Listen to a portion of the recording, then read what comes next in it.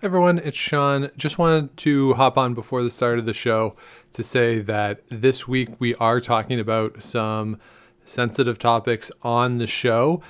While we are addressing sexual violence, I do want to point out that the focus of the show is more on the policy side of how these cases were prosecuted and how the approach to capital punishment was influenced by the nature of the crimes. So we don't get into anything too in depth about the crimes themselves, but the topic of the episode is capital punishment as it relates to sex murders in Canadian history. So just a heads up that that is the topic for this week's episode.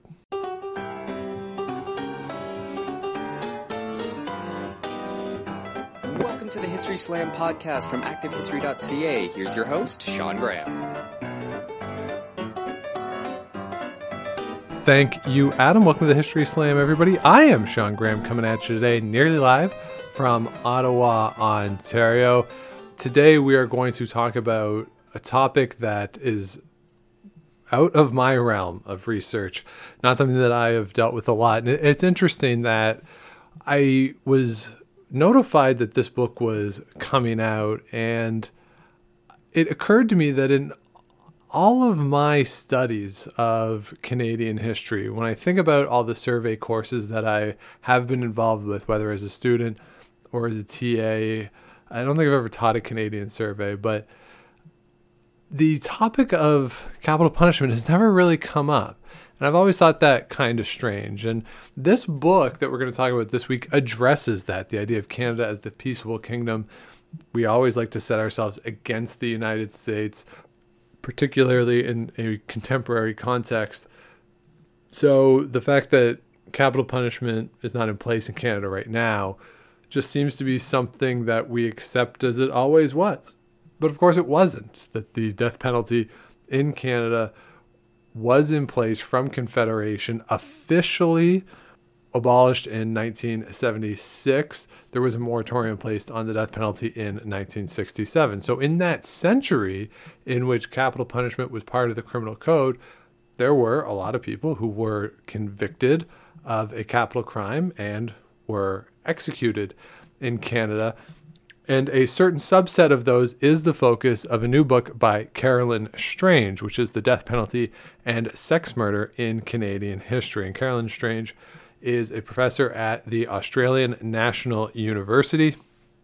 And she looks at the sex crimes that resulted in capital convictions through the first century following Confederation. And what she looks at is how people reacted to sex crimes compared to some other crimes, the way in which these cases were prosecuted, the way in which bureaucrats who were ultimately deciding some of these cases dealt with them, and really just gets into the way in which the law was applied. And she uses the term discretionary justice. And we get into how that principle applies to these cases through the first century of Canada post-Confederation. So this was a very interesting discussion. I enjoyed getting into the idea of these policy decisions in a little more detail with some more nuance. So let's get right into my discussion with Carolyn Strange. All right, and joining us now all the way from down under, where it's the next day, Carolyn Strange. How are you doing? I'm doing well, Sean. How are you? I am good. So we're recording this. It's Monday where I am. It's Tuesday where you are. It's madness. the way the time zones work. I have to say the international date line and crossing over that is one of the more surreal experiences that I've ever had.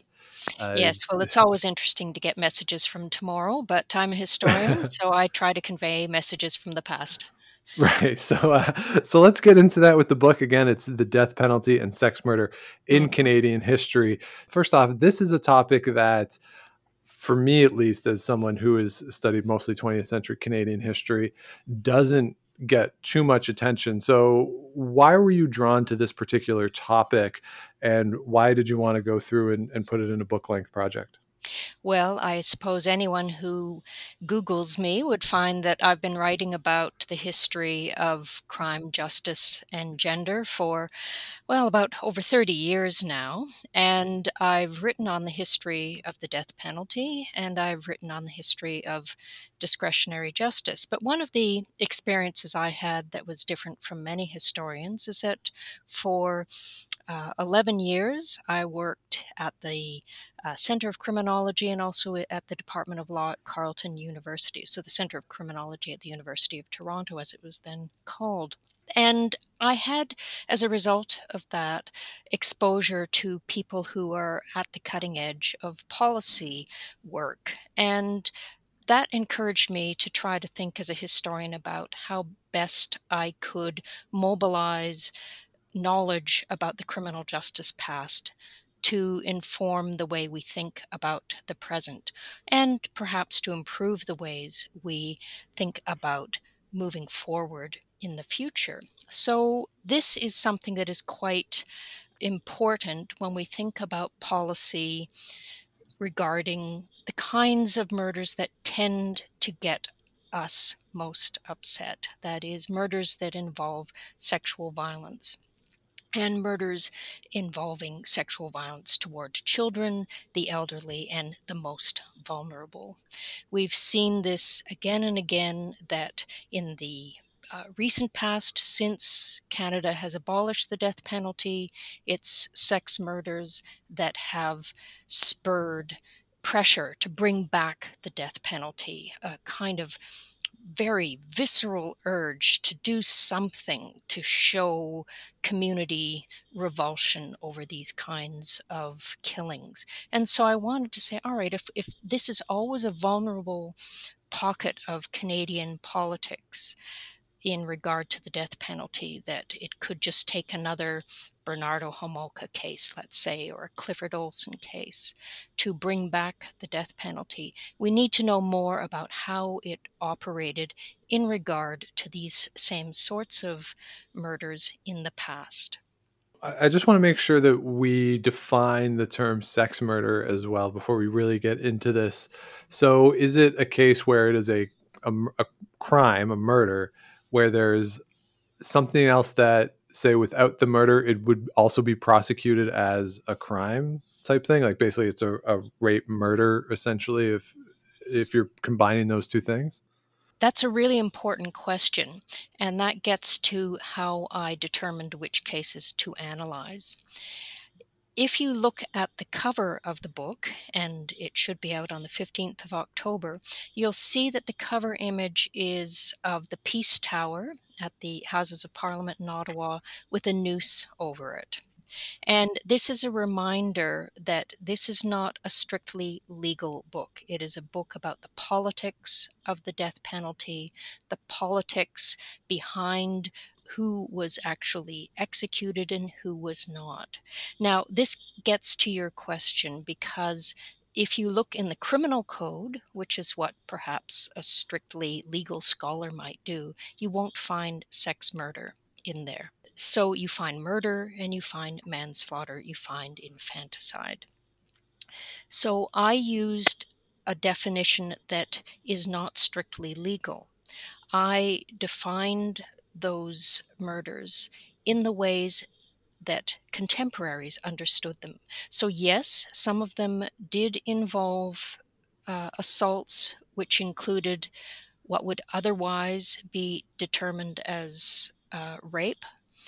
But there were many others where it was unclear whether or not a sexual assault, as defined elsewhere in the criminal code, had taken place, but where it was suggested by the victim's condition that some sort of coercive sexual encounter had been attempted or thwarted, or that the murder was committed as a way of trying to cover up that offense. So it is broader than a strictly legal definition. It is my definition, and I talk about that in the introduction to try to give the reader a sense of not just the kinds of cases that I look at, but also the approach that I take to the politics of determining what was understood to be a sex murder.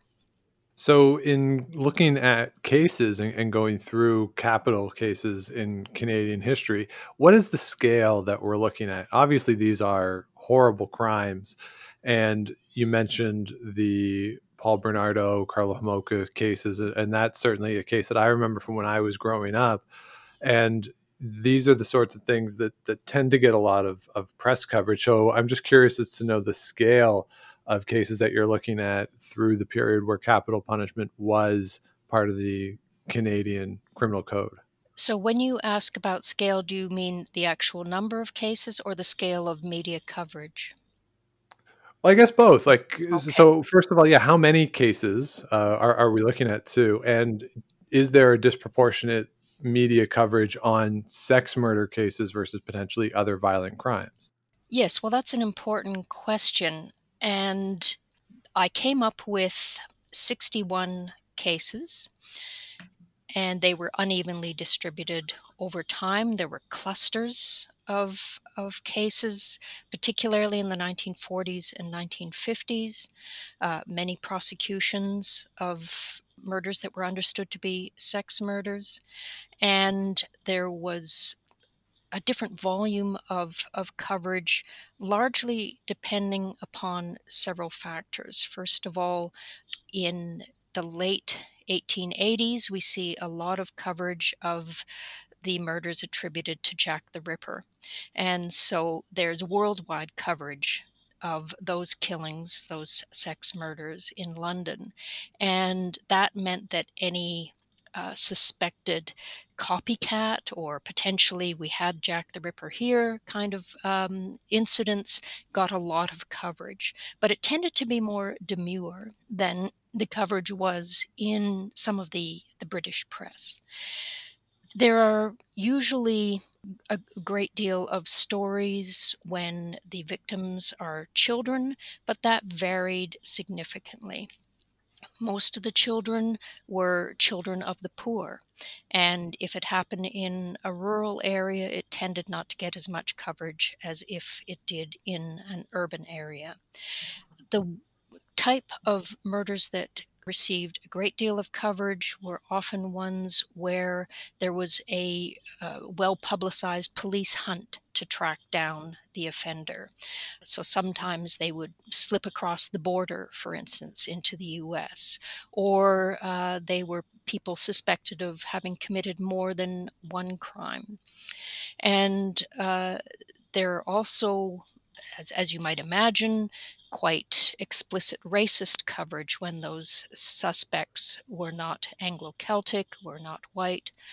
But that again sometimes ratcheted up in periods of wartime or when people were assumed to be drifters and posing a danger to the wider community. So there wasn't any one particular factor that you could say, all right, this is going to cause a major panic in the press. And that's something that I actually take on in some respects, the idea that every case of this nature is likely to spark a moral panic. Some that you would have thought might had very little press coverage. And how much of that is based off of the number of cases that you're looking at? You mentioned it's 61. And I'm just curious from a statistical standpoint, how easy or hard is it to draw out conclusions from that sample size, particularly when it's 61 over a pretty large period of time that you're examining. So the grouping of events could be altered, or the way they're treated could be altered by other sociocultural events going on at the time. So just, what is the challenge of trying to draw out information from that sample size? That's another good question that gets to the issue of methodology. Now, that sounds rather dry and uninteresting to most people, and hopefully your listeners are not dozing off at this very moment. But if I had just looked at the files themselves, and the files contain qualitative evidence, that is, transcripts of trials, judges' reports, bureaucrats' memoranda, letters in favor of or against the person being executed. So this gets to the kind of evidence you need to understand decision making. However, none of the participants in any one particular case had the scope to look at the patterns over time. And this is one of the advantages of historical research that can quantify certain characteristics of cases to determine patterns that historical actors themselves were not aware of. Now, that's not to say that there weren't statistics that were generated through inquiries that began in the 1930s and especially in the 1950s, where politicians started to say, what have we normally done in cases such as this? And then they send their bureaucrats back to, add up the number of cases of a certain variety. But if you do it in a really rigorous way, which I did in this book, combining qualitative and quantitative analysis makes up for the limited observations one can make based on either type of source. Now, as you say, 61 cases across a century is a very thin sample. However, there are different statistical techniques that one can apply with small samples, and I was always interested in comparing the fate of these 61 offenders to the larger cohort of male offenders, as well as the specific subcohort of male offenders who committed robbery. Now, they were also, or burglary. So they were also subject to a high rate of execution. But because I was using quantitative analysis, I could determine that even compared with that group, men who committed burglary and robbery, sex offenders, sex murder offenders were more likely than any other to be executed. So that's an example of what you can do with quantitative evidence, even with a small group of cases. Just in general, to sort of push that even a little further in a more broad sense of how, or what is the percentage of capital cases that were put forward during this time, during the century that you're looking at, that would fit into the sex murder realm? Like what percentage are we talking about roughly of Canada's capital cases that fit into this category? Well, that's in the first paragraph of the book, actually, because it asserts that you cannot look for significance simply by looking at numbers. So there were over 700 people sentenced to death, and only 61 of them were sex murders. So in that sense, as a proportion of all people sentenced to death, it's tiny. It doesn't have significance. But you mentioned the Bernardo and Homolka case and your memory of it. One case can tip policy, can inspire politicians to say we need to bring back the death penalty. This is what happened, for instance, when Emmanuel Jacques was murdered in 1977. There was, an outcry immediately to say this is madness. We should not have done away with the death penalty. So a single case can be significant, let alone 61. Sorry, I was wrong about that. I gave you the figure of over 700. It was that's the number who were executed. It was over 1,500 persons were sentenced to death. Yeah, but the actual number who were executed, yes. Right. That's in the 700s. You mentioned earlier the notion of discretionary justice, and I'm really curious to talk about this idea because as a kid, at least, you're always presented with the idea that, justice is blind and justice is equal for everyone. But certainly that has proven not to be the case. So when you're looking at these particular cases, what are some of the biggest factors that go into the discretionary justice? And are there trends that emerge of particular groups of people who are particularly disadvantaged by the system of justice? Well, first of all, we have to get away from the idea that the law is just and discretionary justice is unjust. So, discretionary justice derives from the royal prerogative of mercy.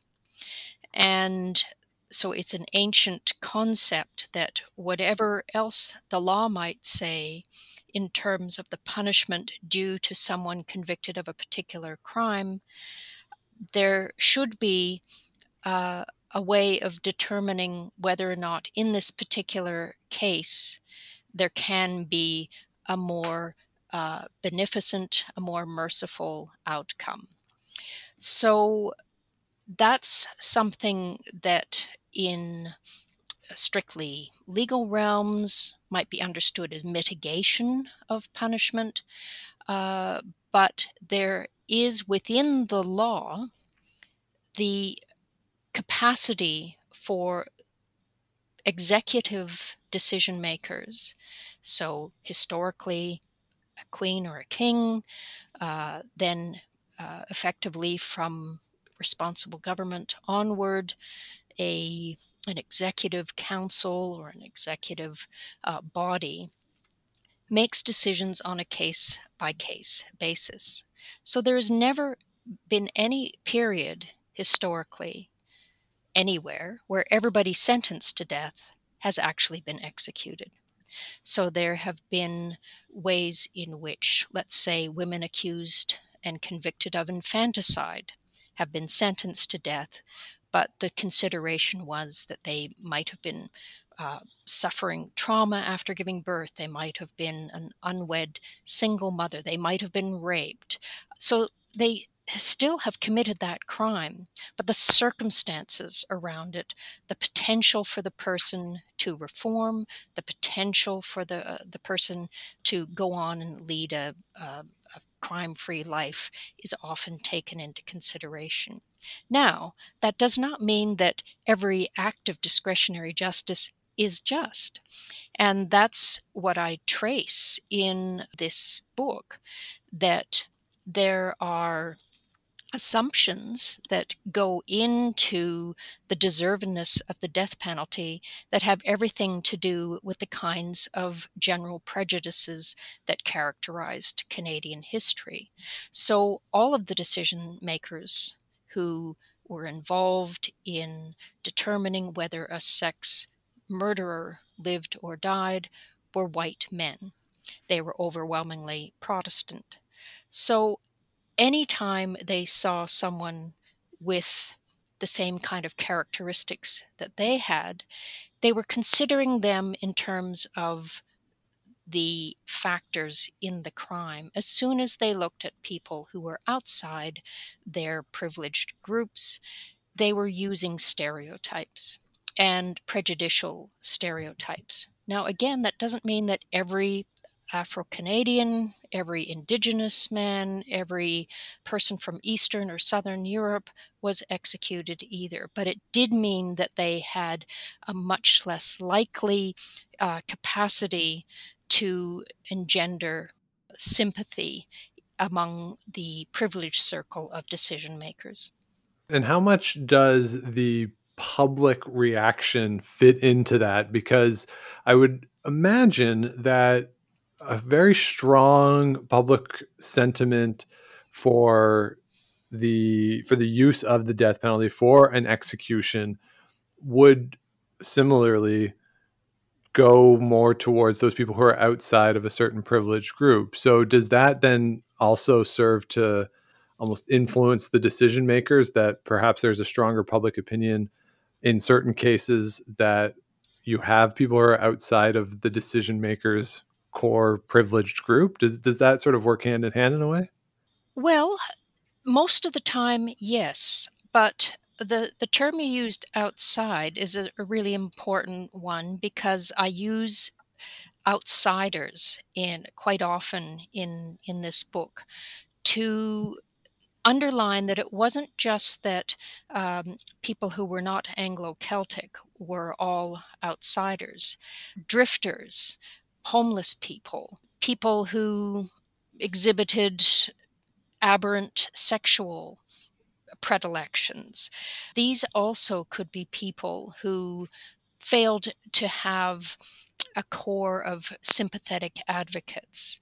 So sometimes, for instance, you would find people who take on the best interests of people within their religious group. And so you have strong representations on behalf of someone who might otherwise be despised. But if they're an insider, if they're part of a community, if they can draw on those resources, then there was less pressure.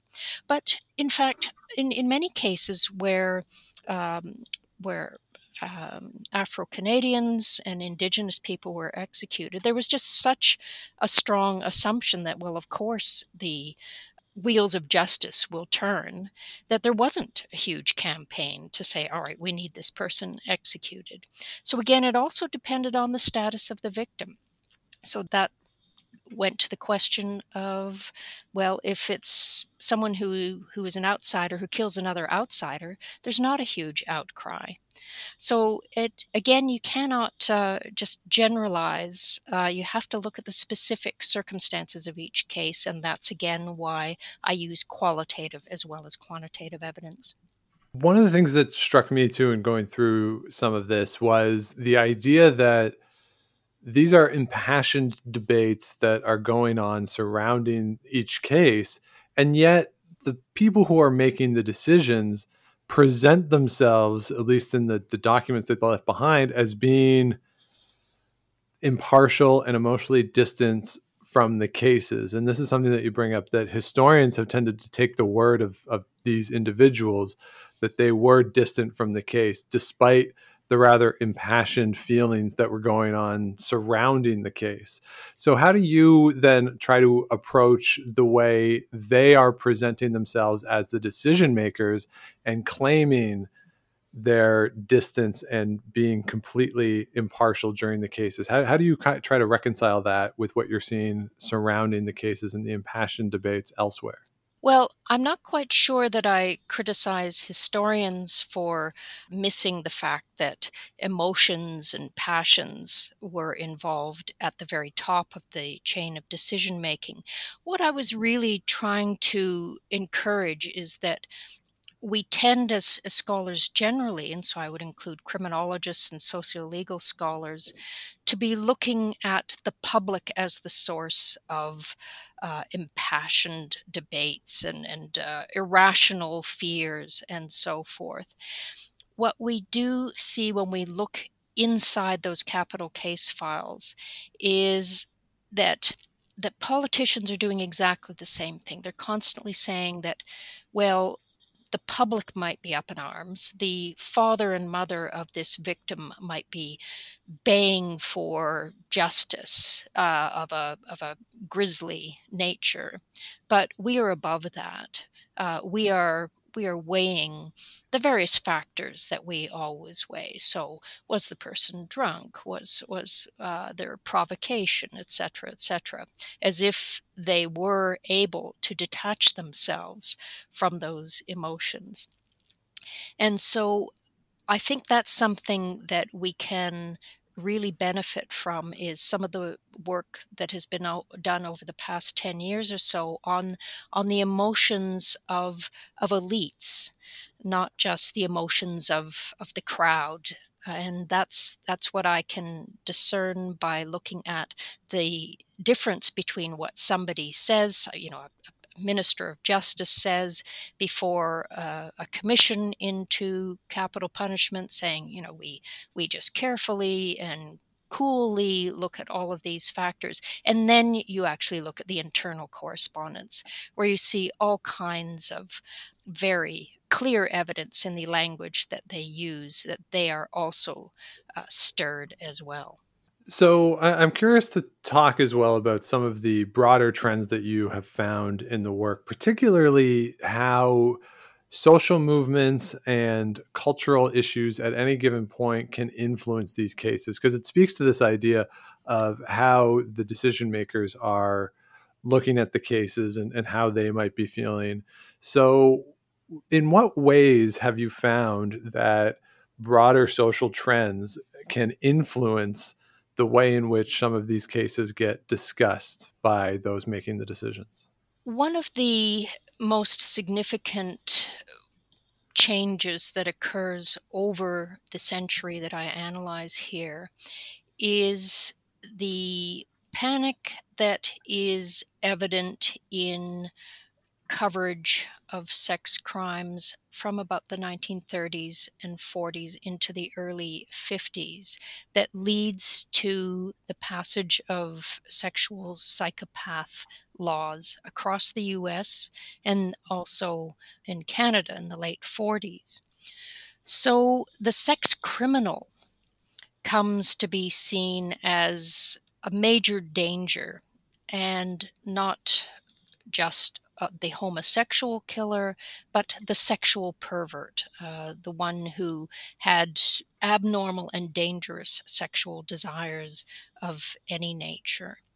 So, this is something that I use to try to analyze why there is this cluster of prosecutions of sex murders in the 1940s and 50s in Canada. That's where you get the biggest number across this whole period. So, what that's suggesting is that prosecutors are not prosecuting for manslaughter, they're prosecuting for murder. And it also means, because I'm looking only for these in these 61 cases for people actually convicted of sex murder, it also means that juries are more likely to convict on the full charge of murder.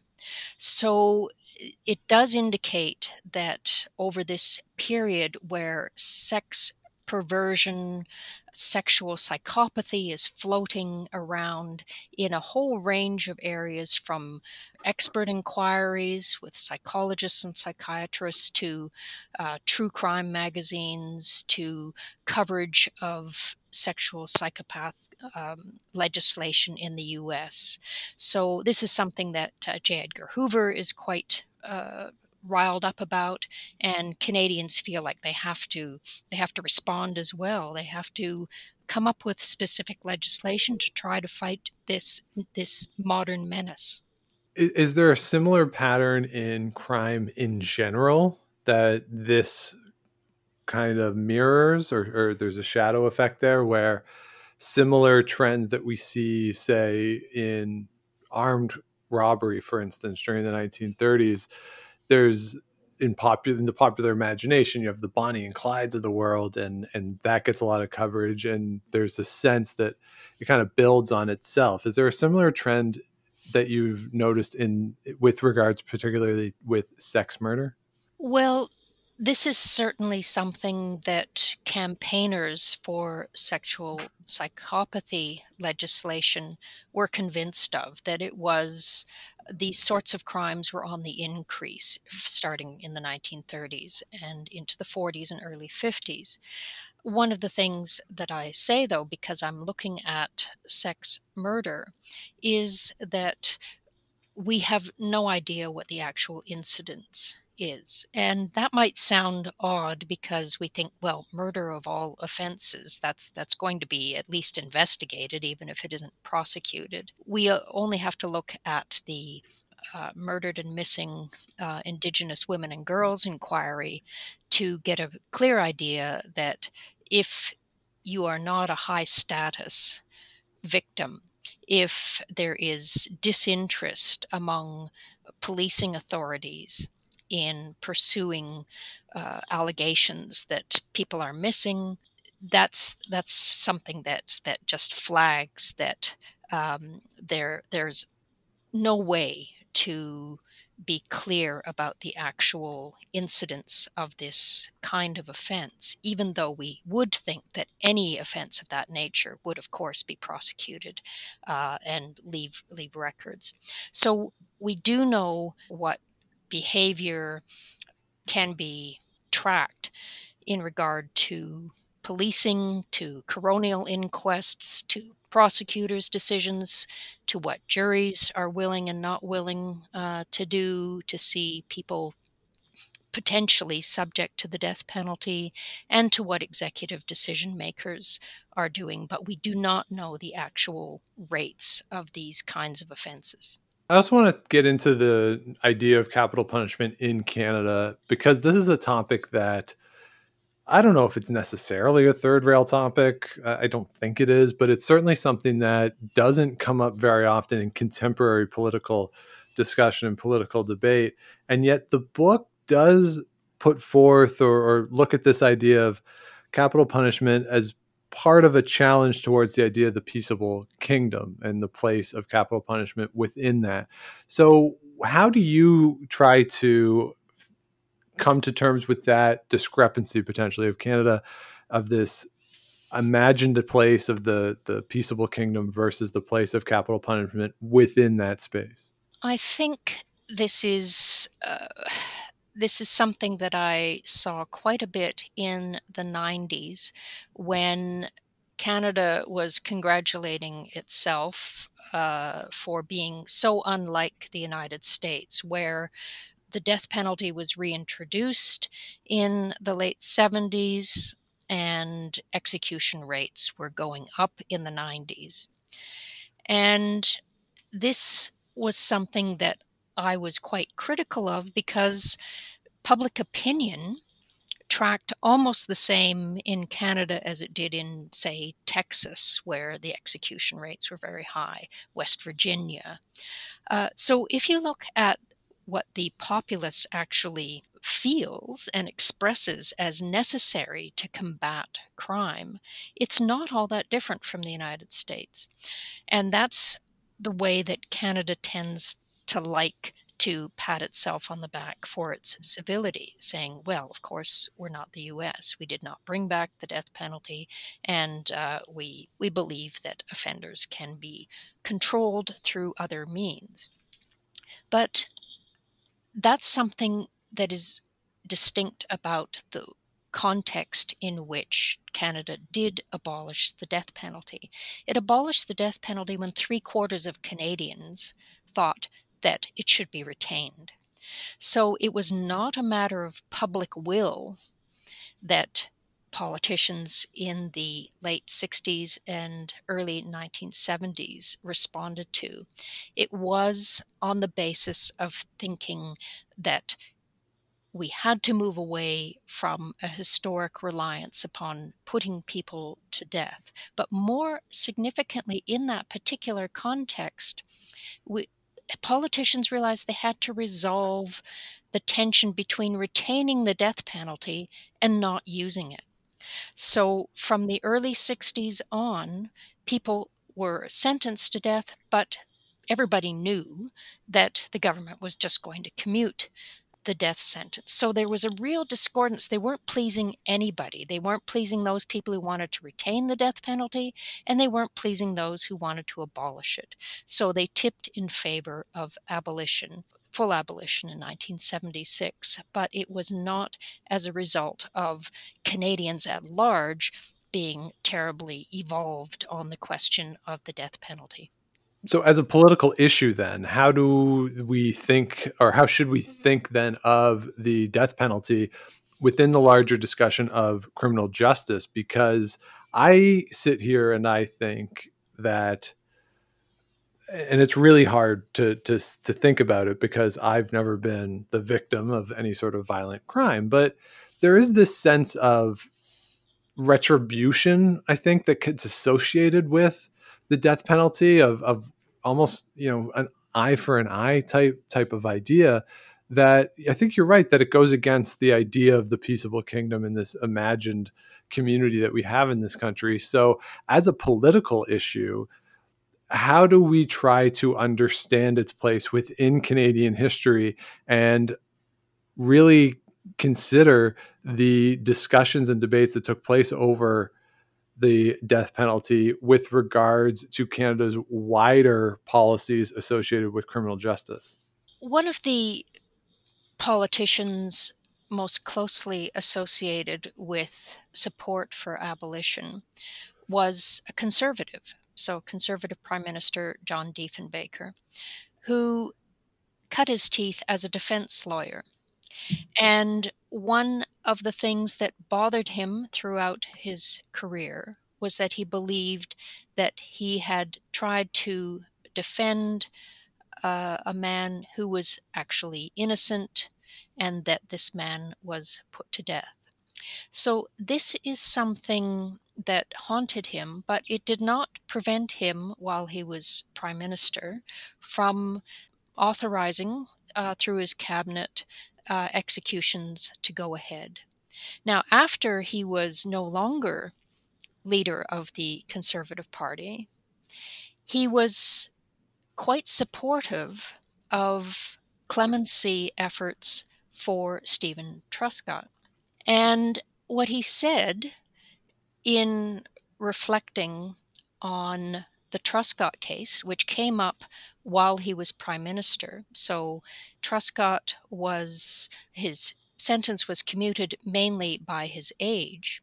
So Diefenbaker admitted later, he said if he had been Truscott had been 20 years old at the time of his trial, he would have been executed. We did not give reprieves for that type of offense. And later campaigners against the death penalty, the death penalty's reintroduction, particularly Eddie Greenspan, said the same thing, that yes, if you restored the death penalty, you would see offenders such as Clifford Olson executed, but you would also see people like Donald Marshall, like Stephen Truscott, that it is a system, especially in regard to sex murders, that is subject to the idea that this offense is so terrible that the penalty should be murder. Now, there are many people who have advocated for the recognition of victims' rights who do take a kind of vengeful stance, saying there must be something as grave facing someone who might contemplate or perpetrate such a murder to respond to the gravity of the crime. But not all victims' associations translate the pain that they have suffered, the loss that they have suffered, into a demand for the restoration of the death penalty. And so that's an important thing to remember. For instance, the 2015 Federal Act for the Recognition of Victims' Rights simply recognized that victims of crime and their families deserve to be treated with courtesy, compassion, and respect, including respect for their dignity. So it doesn't say because you have been a victim, therefore we're going to use your pain, your trauma, to justify executing the person we have found guilty for that offense. It does say that victims do need support, and I would absolutely agree with this. This is not a book that says, oh, the only victims have been people who were wrongfully convicted or dubiously convicted. It's a terrible thing to have something like this happen to someone you love, someone you're close to, your neighbor, anybody. But it is not something that can justify the restoration of the death penalty. So if I were to extrapolate from that, you don't think this will become a political discussion, a prominent political discussion again, that it will come back to the ballot in some I way? absolutely do think it will.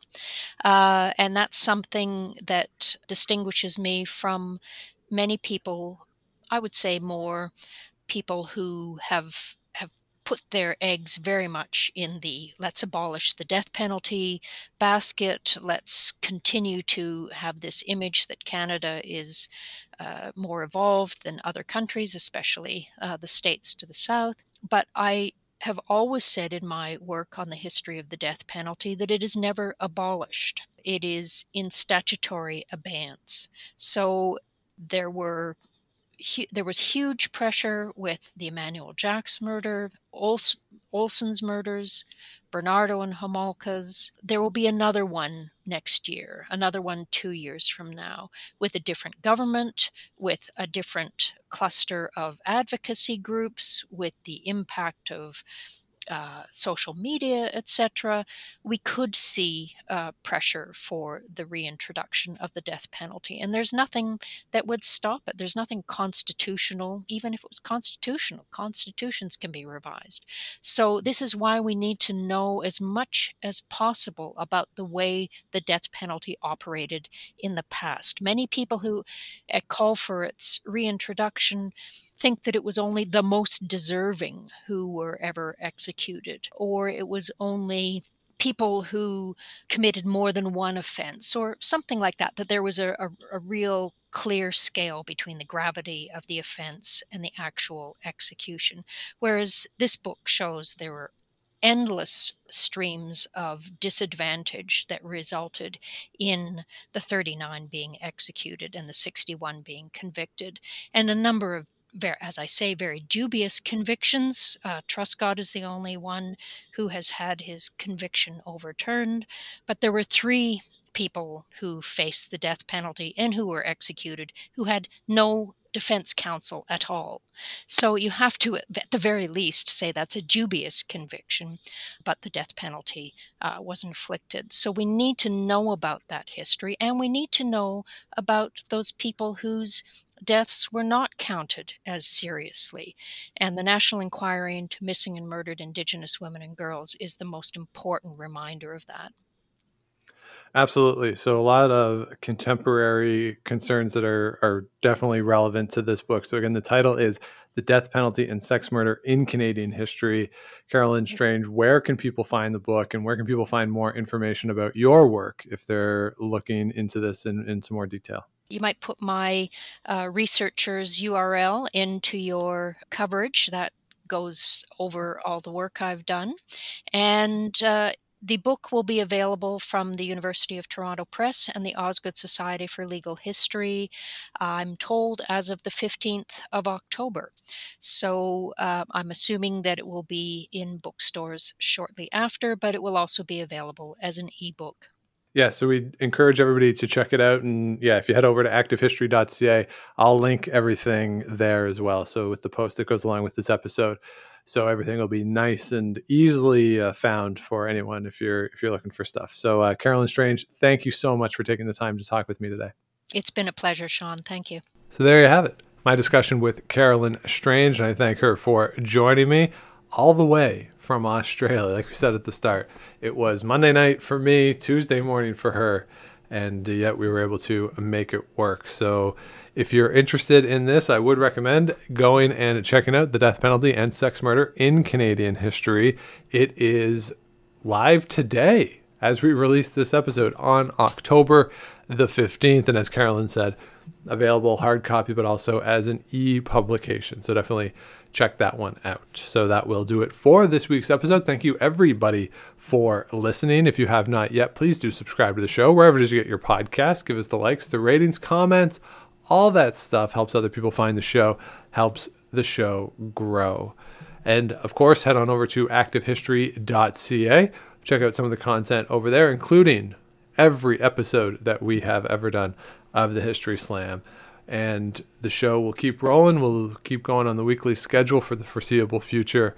So if you want to let me know what you want to hear in the show, you can get in touch, historyslam@gmail.com. You can find me on Twitter @TheSeanGraham. So thanks everybody for listening. We'll talk to you again next week. But until then, if you're out and you see Enrico Palazzo, please say hi for me.